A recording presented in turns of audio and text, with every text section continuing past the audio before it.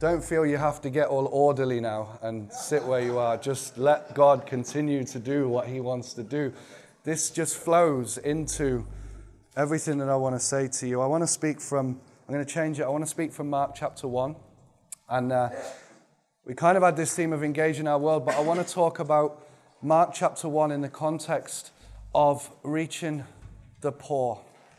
And I want to try and help us to understand that I think God is trying to stir up something fresh amongst you as a family of churches and as families. I think that God is trying to stir up something new, a new level of understanding of how the poor and the broken are part of this whole thing called the kingdom of God. And not only part of it, but an essential ingredient in our makeup. And for too long, I think churches have kind of outsourced the poor. Do you know what I mean? We've kind of given money to the poor, or we've resourced mission with the poor.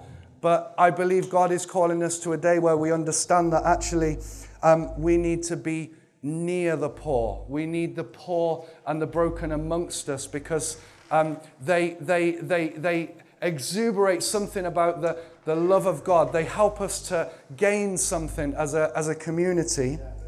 And in Mark chapter 1, I love the book of Mark because it's a bit like watching Match of the Day, isn't it? It's kind of the highlights. You don't kind of get the full picture, but it's sort of a bit like Match of the Day. You turn it on and you think, what happened before that moment? And it's kind of a bit like that. It's like this fast-paced movie where we gain so much understanding. And I want to turn your attention to verse 40. It says that a leper came to him. Now a leper came to him, imploring him, kneeling down to him and saying to him, "If you are willing, you can make me clean." Then Jesus, moved with compassion, stretched out his hand and touched him and said to him, "I am willing, be cleansed." As soon as he had spoken, immediately the leprosy left him and he was cleansed.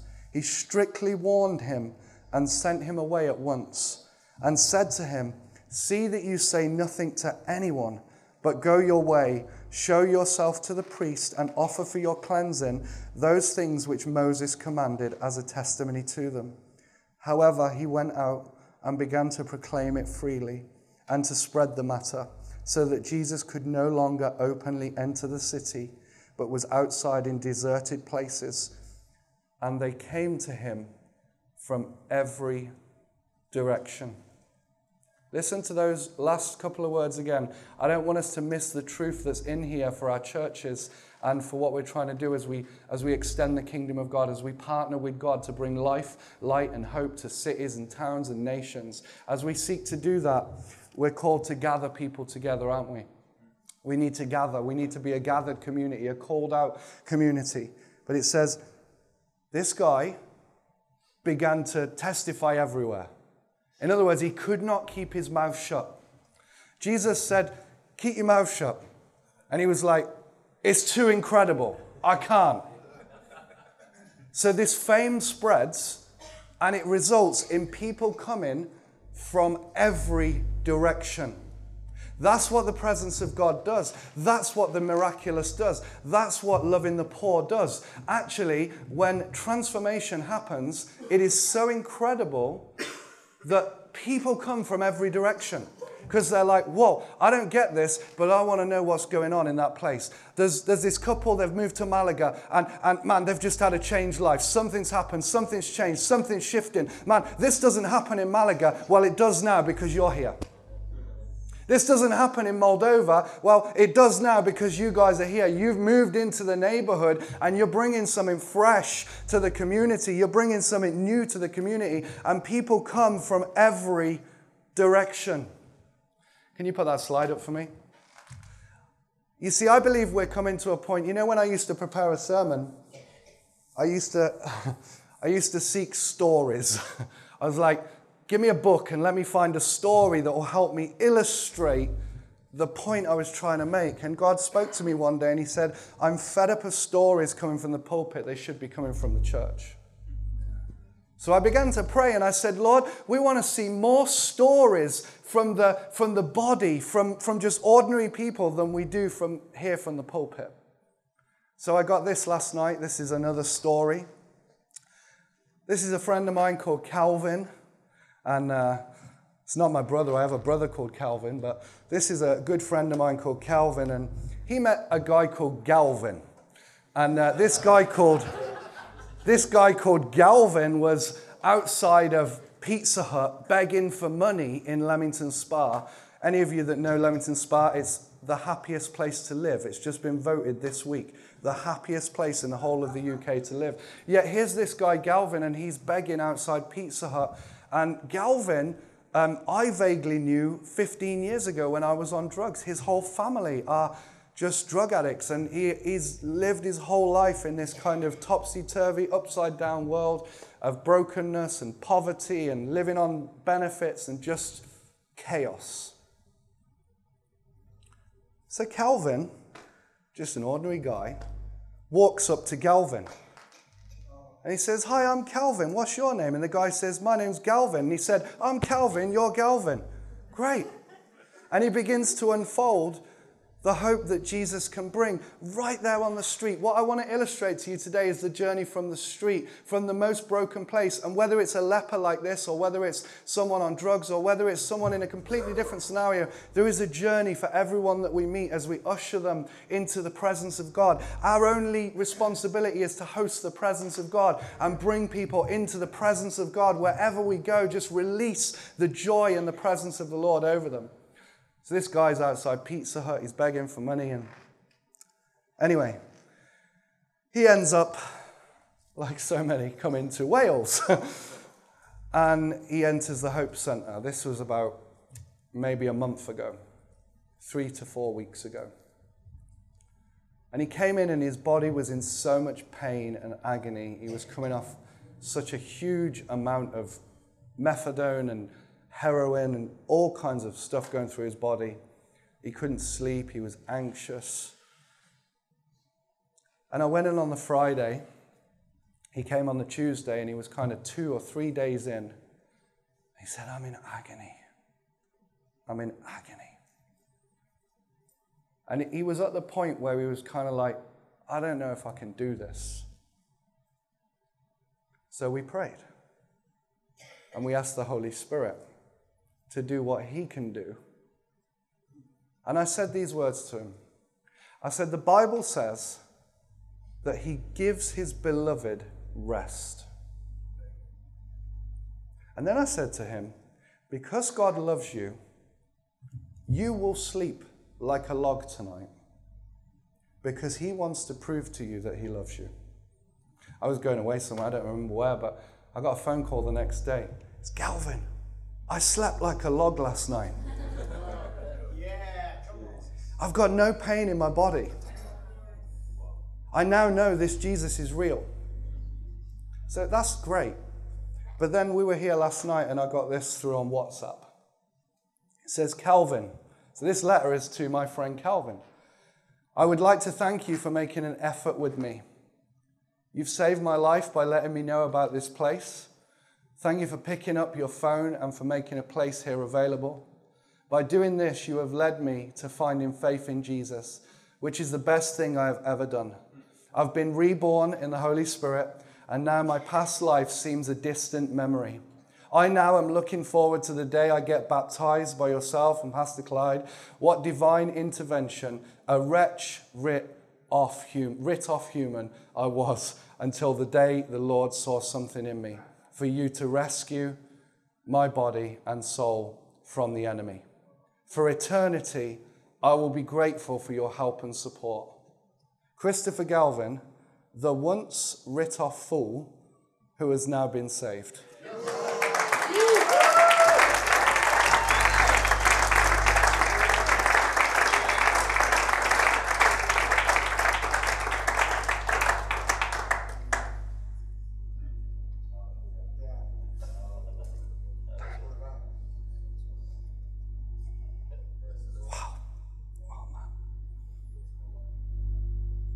The fool has said in his heart, there is no God. The once writ-off fool.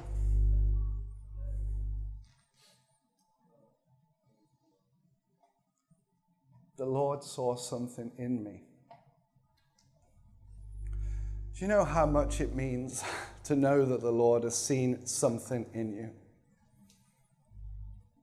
That leper that was there in Mark chapter 1,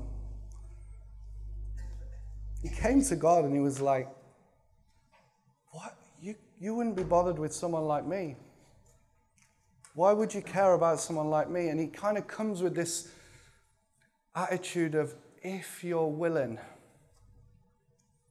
So many people in our world, they have that same notion when it comes to the church. We're the representatives of God on earth, and they have this same kind of notion of there's such a bridge between where they are and where the church is. And I know there are reasons for that, but there's such a kind of gap. Do you understand what I mean here? There's this kind of wide gap between out there where life is happening, where the poor and the broken are, and then where we are as kind of churches. It's so apparent to me that we're so comfortable. Like me, I'm so comfortable. I'm preaching to myself firstly because the love that we need for the poor goes so much further than we understand. So this guy sees this incredible thing happen and people begin to come from all directions. This guy, we got the leper, now I'm going to turn you to this guy. He was like a leper in Leamington. No one would touch him. No one would go near him. He stunk. His hair was matted. He was absolute chaos. He was banned from most shops for shoplifting. He was kind of like a modern day parallel of this. I guarantee if you ask most of the community what they would do with someone like this, well, I can tell you from experience, 90% of them would not want him living near them. And that's the truth. How do I know that? Because we started a rehab and 96 of the 200 homes said, we don't want a rehab near us. But God had a way.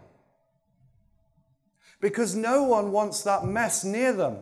They want to outsource it. They want to kind of say, no one objected to there being a rehabilitation center when we started our rehab. No, everyone was like, well, yeah, we need a rehab, just don't want it on my doorstep. And in all honesty, if I ask myself that question, would I want it on my doorstep? Only because of the understanding I have of the transformative power of Christ. Else there's no way I would want it on my doorstep. So what I'm saying to you today is, church, we've got to live differently. We've got to have a different understanding of what God can do in our community and move this stuff into our neighborhood. And move into these neighborhoods. And I know you guys are already doing that. You're smashing it. You're going into the darkest places with the gospel, and that's amazing. It's incredible. But how do we see more stories like this? See, I guarantee when we share this story on Sunday, the place is going to be rocking. You won't need a salvation. You'll hardly need any other preaching. People will get saved just like that. Because you can't argue with that. You can't argue with that. You can argue with, oh, well, this leper, Mark chapter 1. But what I'm showing to you is the Bible needs to become flesh. It needs to be worked out. It needs to be real. We need more stories of transformation amongst us so that God can stir up this stuff, this transformative power that he's given us to see lives change. Flick over to Matthew 25, if you would. Matthew 25. Is this okay? Leave that up, please, because I want it to inspire you. You know what? More and more, I'm getting these things like people are sending Facebook messages or people are sending like little WhatsApp clips like this, and it's just more and more stories. And I'm like, God, this is what we've been praying for. Do you know how exciting that is for me? Honestly, like it's just so exciting. It's so encouraging. But I want you to see that as well. Because some of you are kind of laboring, and I feel that you think that it's going to take 5 years to get some stories. It doesn't have to take 5 years to get some stories, guys. God's trying to do something through us every day. Every day. Matthew 25. Wow. I love this. You know, the church hates this passage. We say we like it, but we really find this tough. And we should. Because this passage is mind-blowing. Let's read it, verse 31. When the Son of Man comes in his glory and all the holy angels with him, then he will set on the throne of his glory. All the nations will be gathered before him. That's what you guys are doing, isn't it? Reaching out to all the nations. And he will separate them one from another as a shepherd divides his sheep from the goats. He will set the sheep on his right hand, but the goats on the left. And the king will say to those on his right hand, "Come, you blessed of my Father. Inherit the kingdom prepared for you from the foundation of the world. For I was hungry, and you gave me food." When was the last time that we were hungry? I love Mike. Mike does this fasting on Fridays. Fasting is such an amazing principle for us to get into our lives, isn't it? Such an amazing sacrifice that we can make. And we feel the hunger, don't we? But it's not starvation, it's replacement with. You know, and God actually sometimes, I think, wants us to feel hunger. When was the last time that we felt hunger? We go home, we open the fridge, we cook a meal, we go out for dinner. When was the last time that we actually said, "Lord, I'm going to go without a day today because I want to pray, because I want to remember all those who are going without a meal"?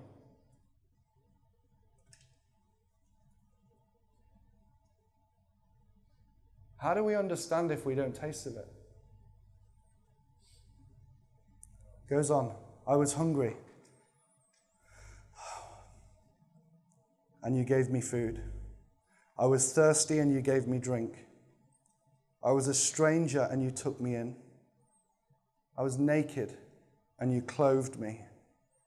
I was sick, and you visited me. I was in prison, and you came to me." Then the righteous will answer, saying, "Lord, when did we see you hungry and feed you, or thirsty and give you drink? When did we see you a stranger and take you in, or naked and clothe you? When did we see you sick or in prison and come to you?" And the king will answer and say to them, "Assuredly I say to you, inasmuch as you did it to the one of the least of these, my brethren, you did it to me." Then he will also say to those on the left, "Depart from me, you cursed, into everlasting fire prepared for the devil and his angels. I was hungry and you gave me no food. I was thirsty and you gave me no drink. I was a stranger and you did not take me in. Naked and you did not clothe me. Sick and in prison and you did not visit me." Then they also will answer him, saying, "Lord, when did we see you hungry or thirsty, or a stranger or naked, or sick or in prison, and did not minister to you?" Then he will answer them, saying, "Assuredly I say to you, inasmuch as you did not do it for one of the least of these, you did not do it to me." Every person we meet, we have this amazing opportunity to usher them into the presence of God. And sometimes that looks like giving them a meal. Sometimes it may look like opening a rehab home. Other times it may look like bringing someone home and giving them a room in our house. Sometimes it may look like opening our house for a meal, hospitality. It can look like many things, can't it? But how do we consciously and intentionally break down the barrier between those outside of us and us on the inside? How do we physically do that? I think we've got to hear the Holy Spirit. We've got to hear what the Holy Spirit wants in our context. Just because we do rehab homes, I'm not saying everyone should have rehab homes, although I do think every rehab should have a church and every church should have a rehab, but that's another story. But God may not have graced your context for that. He brings grace in different contexts for different things, doesn't he? So we need to hear the Holy Spirit, hear what he's saying. But if it's not that, then what I want to challenge you with is, how are you going to get some people that are so broken and so messed up and their lives are so chaotic that it brings such challenge to your comfort? How are you going to do that? Because I want to tell you, we've got to do that somehow. Somehow we've got to have in our mix some people that, man, you just do not want to let them go.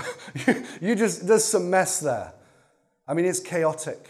If you come to our church on a Sunday, you'll walk in, probably one of the first smells you'll smell is cigarette smoke when you're outside. Maybe some weed smoke if it's a bad day. One day I walked in, I found a gram of a substance in the toilet. He said, that can't happen in church. What? So it's okay to happen out there, but it can't happen in church. Surely if those people out there are coming into our churches, then it stands to reason that that's going to happen. You know what I say to our staff team? Don't leave your phone around. Don't leave your purse around. Don't leave any temptation, because if it gets nicked, I won't be on your side. Because I'm not going to create division between one who is lost and one who is found. Our responsibility is not to put temptation there. Doesn't it talk about that in the book of Corinthians? When we could talk about it in the context of meat and alcohol. But it's the same principle. There are some people amongst us who are susceptible to kinds of temptation. And if I leave my nice, new, shiny, yes, I've got the iPhone 8. If I leave my nice, new, shiny iPhone on the table in our church, the likelihood is it may go walkies. And you know what? In the flesh, I'm angry at that. I'm like, you've stolen from me. You've robbed from me.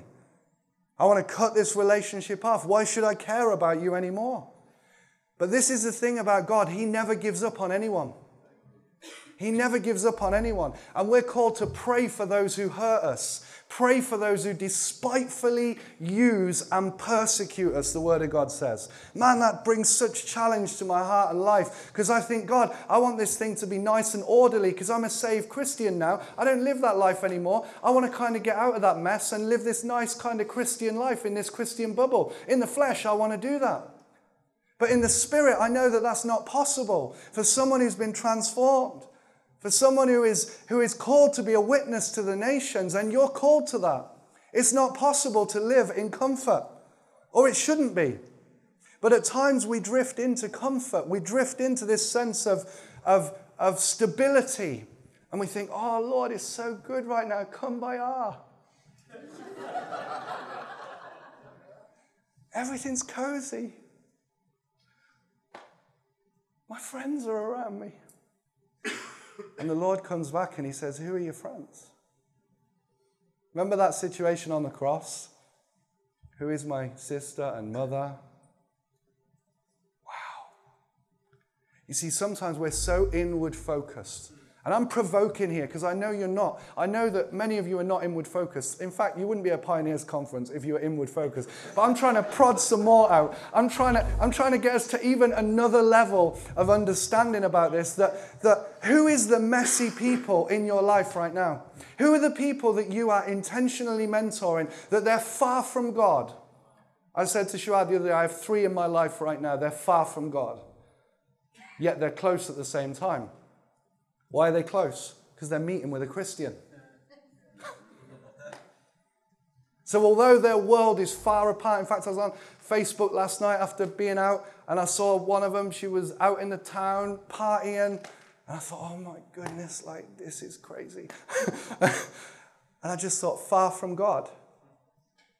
Yet every week she comes with her daughter, sits in a coffee shop, and we're able to minister to her. But she's far from God.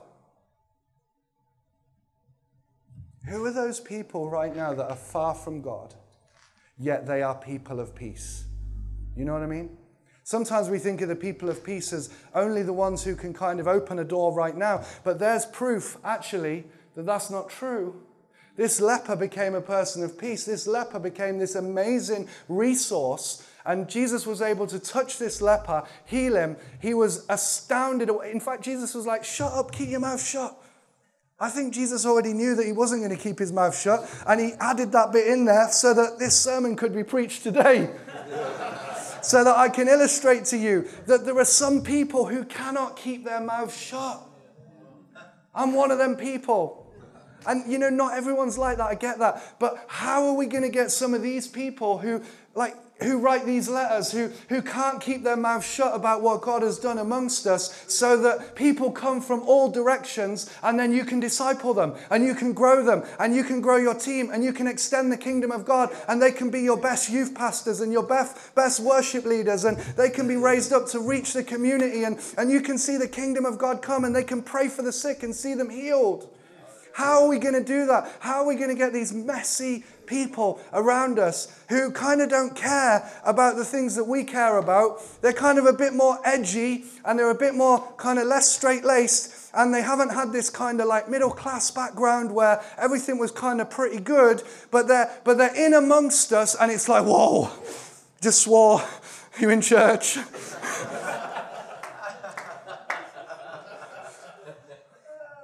I mean, it messes us up, right? I tell you, I've heard some testimonies on our pulpit. I'm like, I can't believe you just said that. In fact, last week I was preaching. I'll tell you the story because you will enjoy this story. So last week I was preaching on giving and teaching the church about giving.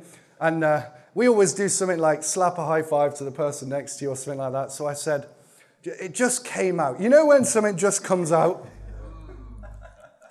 And I said, just touch the chest of the person next to you. And honestly, the place went up in laughter. And then the next bit that came out was just disastrous. I said, some of you are going to position yourselves in the right place next week.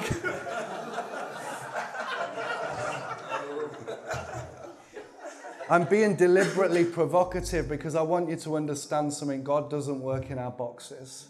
God is able to use people with the right heart. And you know, to some of us, we hear things like that. And it's like, well, how can you say that? Listen, I don't know how I can say that. It just came out. But God doesn't work. God sees our heart. When a young man like this writes down, like, I'm writ off in this language, it's like, what do you mean by that? We can't get our head around it, but this guy's life has been transformed. He can't keep his mouth shut. He can't keep quiet about it. It's too great. It's too amazing. He can't describe what's happened within him, and he's kind of picked up this language of, I was writ off. And truth is, he was. And now he cannot keep quiet. Guys, when you get the broken amongst you, they cannot keep quiet because their life is a testimony to everyone they meet. And they're not polished, you know, they're not polished in that way. You understand what I mean? They kind of come out with some stuff and they offend religious people big time. Do you know the amount of debates that we have to try and keep this amongst us? It's hard. Because, you know, normal Christians, you're not normal Christians, right? You're like good, solid, spirit-filled Christians. I'm not speaking to you right now, so I'm talking about everyone else, okay? But normal Christians get so offended. They get that elder brother syndrome. They get that insider syndrome where they're perfect and they never make a mistake. But then they go home and gossip about the very ones to everyone else in the church. And they say, oh, we shouldn't have them on the pulpit. We shouldn't have them standing up there. They're too immature. They're this, they're that. Have you looked at your own life? Jesus said, don't look at the log. Don't look at the speck in your brother's eye when there's a log in your own eye. It's truth that we don't like, isn't it? It is. Because actually, God is trying to provoke. Why was it that in Mark chapter 1, you see Jesus heal Peter's mother-in-law. Then you see him cast out a demon out of someone. Then you see him preach everywhere around Galilee. And then he comes and heals this leper. It's almost like Mark's trying to say, look, guys, this guy is so off the scale. He's going to mix things up. He's going to mess things up. This demonic guy is going to get healed and set free. This paralytic in Mark chapter 2, suddenly he's going to have this incredible testimony. This leper is going to have this incredible story of transformation. This guy, Galvin, who no one wants to look at in his hometown, and his whole family are junkies and there's no hope for them, and they're on social, they've been on welfare for ages, and now this guy is saying, I want a job. I want to actually change that. That's what he told me just before we came away. I actually want to get a job. I don't want to be on benefits. I want to move forward with my life. That's transformation. It's rewriting the story of the city. Can you see this? Every city has a story. Every part of society has a story. And, there are places in Wales, like a place called Pill, where we're ministering at the minute. Oh, I could tell you an amazing story. I've got to tell you this story. Can I tell you this story? So, this is just an amazing story. I love this story. So, we're trying to make inroads into this community called Pill. So, the missional group that I run, we're kind of just praying and seeing where the Lord leads it because we want to establish something. I believe it's going to be a compassionate hub in Pill. It's going to be a resource center. I don't think it's going to be kind of like an ordinary church, if that makes sense. It's going to be a resource center for churches there to bring the kingdom of God in practical ways. That's what we're kind of seeing. And so we've been ministering, and at first we kind of did the normal thing. We started going out on the streets and started speaking to the gangs and speaking to people on the streets. And to be honest, it was pretty tough. It wasn't kind of easy ground, So one day we were there, and myself and this guy, Calvin, not Galvin, Calvin, were going round the back, and we went over to this huge gang of young people. And this is what they said to me. I'll never forget these words. Started speaking to them about the Lord, and amazingly, they were open. We were unfolding our testimony, we were speaking about Jesus, and they were coming back with the usual banter, oh, you don't honestly believe that Jesus created the world, and what about, this philosophy that they'd seen on YouTube. They were dealing drugs, but they knew all about God, It's just... So we're having this debate with them, and then one of them, who was kind of a bit of a recluse over there, didn't really want to engage. He came over, and he squared up to us. Like, literally, he was standing there, and he was quite a big guy. And he said, pointed like this, no church around here will have us in its doors. We were kicked out of every one. We've been removed from every church in this area. I named a few churches that I knew of around there. We're banned from there. We're banned from there. We're banned from there. And of course, you can't comment on that because it could be good reason for some of this stuff. So we stood there, looked him in the eye, and we said, what if Jesus is more interested in a people than a building? And I said, what if God wants to raise up a church out of you guys here? And there happened to be about 11 or 12 of them. I said, this looks a little bit like the disciples to me. The only thing is, you're following other people above you in the chain, and you're dealing drugs. And I said, the only difference between me and you is I used to do that, but now I deal hope. And he didn't know what to say. He just kind of looked square back at me, and he goes,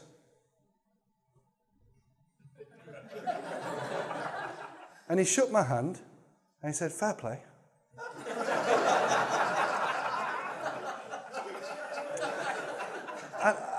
And then I didn't know what to say, because I was just like, this is so surreal. This is just crazy. Light was getting out in the darkness, and light always shines brightest in the darkness. Let your light so shine before men that they may see your good works and glorify your Father in heaven. Right? So, a city that is set on a hill cannot be hid. There is some things that God wants to do amongst you that cannot be hid any longer. They need to come out into the darkness. They need to shine brighter than they've ever shone before. You need some people who are going to just... Because I tell you, God is doing some incredible stuff here. Me and Sharad, we're just like...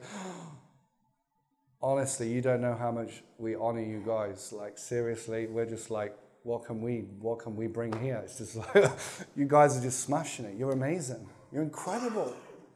But the one thing I do know is that we can preach the gospel to the poor. And we can see them saved. And we can see them raised up. And we're seeing them in strategic positions. Because God still loves to use the foolish things of this world to confound the wise. There's no greater testimony than a leper. It's no greater testimony than someone that's just, I tell you, in a few months when he goes back to Leamington on fire for God, I tell you, a bomb is going to go off there. A bomb of love. You understand that, right? His family, they're going to be at his baptism. So he's talking about his baptism. You know why? Because he wants his whole family to come. His whole family are going to be there in that room, and they're going to see us baptize him in the name of the Father, the Son, and the Holy Spirit. And on that day, we will make a call for salvation. And I'd put my money on it. I'd probably put my house on it, that most of them will make a decision for Jesus. Do you know why? Because they can't argue with his transformed life. So how do we get people from there to there? We love intentionally. We go after the lost. We make room for the lost. We say, Lord, we're going to make room. We don't know how we're going to do this. And I promise you it's going to mess up your church. But do you know what? Some of our churches need messing up. It's going to mess up things. Suddenly you're going to be eyeball to eyeball with like someone who was a drug addict a few weeks ago. And they're like, I want to preach the gospel to the poor. And then you need Mike to father them and help them. And no, seriously though, we need to father these people, right? Because how do we put the brake? Even Jesus couldn't put the brakes on this guy. You know, I love Chris's story about how you were called to ministry and then this guy says to you, not ready yet. And then you had to humbly receive that and move forward. It's an amazing story, and there's so much truth in that, isn't there? You know, I had an experience like that with my old pastor, John Andrews. He held me back for a while. And you know what? I thank God for that. But it was done with the right heart. But let me give you another side to the coin. This guy, Jesus couldn't even put the brakes on him. I don't care what you say, Jesus. I can't keep quiet. Because something had happened in his life. He was so impacted. He was challenged and he was changed. Last scripture I want to give you is Acts 2. Flick to Acts 2. We got 5 minutes? Yeah? Yeah, or 4? You want 4, right? 4. This is the last scripture I want to give you. In fact, don't even bother turning there. Let me just say to you. They were all filled with the Holy Spirit. They were in one accord. They were in the upper room. There's this amazing moment of encounter. They encounter God much like we have over the last few days. The place is booming. It's exploding. And then there's this amazing bit where they walk out, isn't there? They have to go back. It's like this story of the Transfiguration. They're having this amazing moment. They want to stay there. They want to build their house there. They don't want to move from there. And Jesus is like, no, we've got to get back down. And they're in this moment. I'm sure no one wanted to walk out the upper room. They're like tongues of fire on each of their heads, tongues for the first time. It was incredible. I don't think anyone would have wanted to leave. Yeah? But they're like, no, got to get out. Got to get into normal life. Got to get amongst the mess. I don't think they knew how messy it was going to be when they set foot out of there. I don't think they understood the gravity of what God was going to do amongst them and how he was going to use them. But they were speaking in tongues and they were speaking in languages that were known. This is the amazing thing. And this is the point I want to bring out of it. That they went out and it says that they heard them praising God in their own language. And this is the number one thing. We have to learn to speak the language of the people. And I don't just mean physically learning Spanish, which of course you need to do. I'm talking about learning the language of the culture that we're trying to reach. See, it's no good me going in to speak to a drug addict and speaking like I would to you guys today. I've got to adapt it. I've got to be adaptable. I've got to become all things to all men. I've got to use relevant examples. I've got to speak into where they are. And whether it's supernaturally through the gift of tongues, and that has happened. One time we were given a gift of tongues on the live stream and someone in China heard it and they gave their life to Christ. From the church. That happens. Expect the supernatural. Expect God to give you the language of the supernatural when you're in a context. But then do your bit as well. Learn the language. I said to someone yesterday, I'd love to come here, but I couldn't move here because I'm no good at learning languages. So I'm doomed to the UK. I know that's not true. I'm joking. But it says that they heard them in their own language. We have to understand how to enter these sort of decayed cultures, these broken places, and succinctly bring the gospel in power. And it's kind of a follow-on from what I was saying the other day, really. Our rehab stage has like 5 different points. Phase 1, they're getting to know who Jesus is. We're speaking to them in everyday language. We're helping them understand who he is. Phase 2, we're getting them back into a structured day of work. Phase 3, we're helping them to move on. It's a whole journey with God, isn't it? Phase 4, they're in supported housing. Now they're under the care of the church, and it's like they're free to kind of maneuver and do what they want. Why? Because the law is our schoolmaster to grace. There was a time when we need law, but now we need grace. When someone is so broken like that, they need discipline, they need strict rules, they need grounding, they need someone that's going to kind of come in a bit tough at times and say, Galvin, what on earth are you doing? You're sitting outside Pizza Hut, begging for money every day. There's hope. Come with me. You've got to be pretty bold. Calvin is a bold guy. And the last phase, which we're still working on, we want to release people into employment and meaningful businesses. And I see businesses sprouting up all over Wales, just filled with people that no one else will employ. And I tell you, it's going to be such a testament. Do you know why? Because the one thing that the Welsh government can't solve is unemployment. Can't solve it. They've thrown money at it, they're trying to do it, yet still in Wales right now, the unemployment levels are soaring. There's no jobs. So what does the church do in that? Do we just kind of stand there and speak our nice sermons on a Sunday and tell everyone that God's going to prosper them and bless them? And then they go home and they think, well, he's certainly not prospering me at the minute. So the Lord says, just create businesses. I'll give you the strategy from heaven. There's no money here, but we're not planning from our pocket, we're planning from God's pocket. So he begins to resource it. And then a guy called Stephen Peel, who's in our church, and he happens to work for the planning department. I'll finish with this story. He's the most crazy guy you'd ever meet. He's got this long black beard. He's the most unlikely person to ever shake hands with a drug addict. He's like not even middle class, he's upper class. The guy's house is just... got this long beard. Works for the planning department. One day he walks up to me in church. He said, Clyde, I want to give up my job. I said, what do you mean you want to give up your job? He said, I want to start a business that will employ these guys. So in the next 6 months, he's giving up his job. He started a company so that we can employ these guys and bring them through to wholeness. That's what the church needs to do.